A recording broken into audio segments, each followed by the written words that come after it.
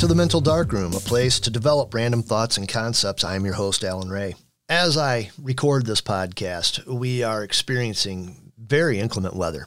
We are expecting power outages because of high winds and ice. And across the Midwest, across the North, there's snow, rain, slush, ice, very severe weather that threatens to leave a lot of people without power, without heat in their homes during a crucial time of the year, winter.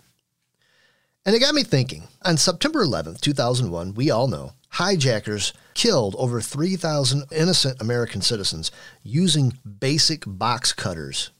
In the late 60s and early 70s, the North Vietnamese troops used basic wooden stakes, hid in caves, set basic traps, and other guerrilla war tactics to defeat a technologically advanced American army. Y2K, and if you don't remember Y2K, it is the time from 1999 leading into 2000 where everybody thought that computers may fail. And in doing so, mess up our infrastructure, leave deliveries stranded, leave airplanes grounded, maybe having them drop out of the sky.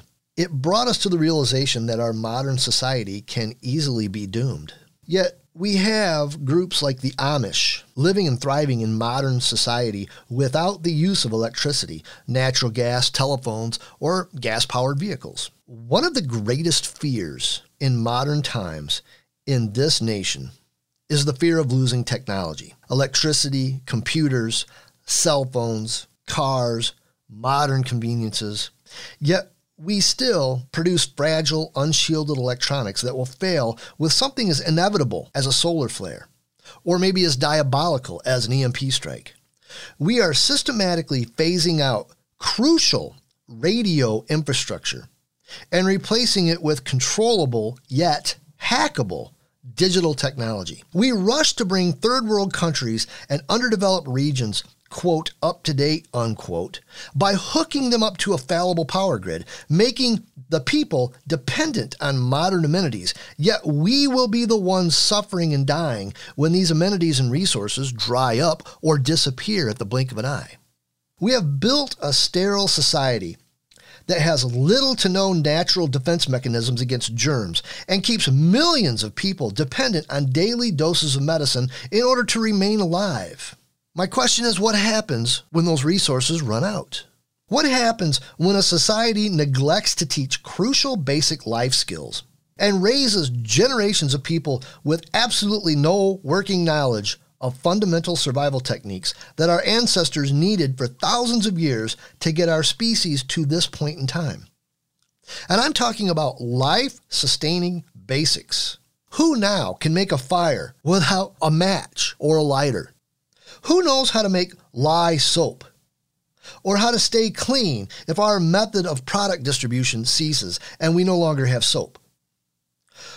Who can simply kill, gut, and skin an animal properly and prepare them for cooking? We seem to be setting ourselves up for a calamity. An EMP strike, electromagnetic pulse strike, for those of you who do not know what I'm talking about, or a solar event is probable. We also have regional catastrophes. We have hurricanes that hit the coast yearly. We have tornadoes that strike regions, strings of tornadoes.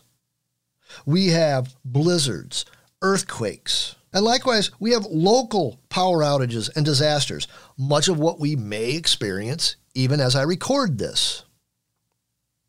And there's also the looming threat of war, which peace can change into war in the blink of an eye. Our education system refuses to address basic needs. They do not have them in their curriculum. We are now several generations removed from the pioneers who walked into the wilderness and survived, even thrived, and built this nation on their own. Many of their descendants are completely ignorant and lost in the wilderness. Few know how to sow, how to cook, how to grow crops, how to can or ferment or sun-dry food, or make basic necessities by hand, like the pioneers did. And as a result of this neglect, hundreds of thousands, even millions, risk death if anything happens to our razor-thin infrastructure or our just-on-time food storage and delivery. And let me offer you this scenario of what may come to pass if things are interrupted.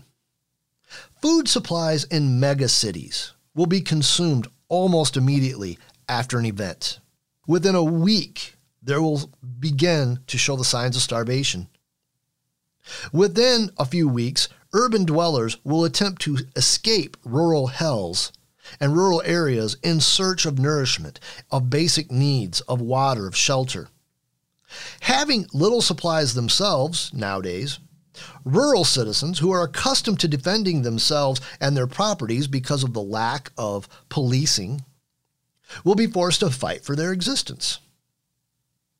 Likewise, rural dwellers will find that the problematic overpopulation will create overhunted areas, causing wildlife to disappear at an alarming rate.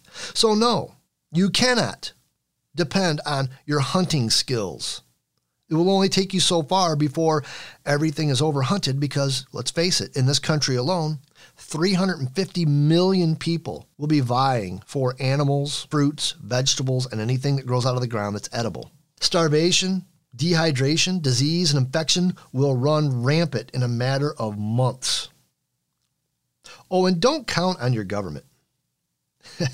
They only plan on self-preservation. The continuity of government plans hold little or no plans for the survival of the individual if a mass catastrophe happens. You will be left on your own if it is a wide-scale event. Have you made a plan yet? If not, why not? Let me offer you this suggestion. Start by educating yourselves and collecting resources on basic survival skills like making homemade soap, growing your own food, hunting food, being able to skin and sun-dry meats, making your own clothes. In this high-tech society, you may save yourself at the very least having non-digital printed access to just survival knowledge alone. And I'm not talking about becoming a prepper. I'm talking about just knowing what to do, how to do it, if, or I should say when, things come crashing down around you. This has been the Mental Darkroom. I'm Alan Ray. Until we meet again, I bid you farewell.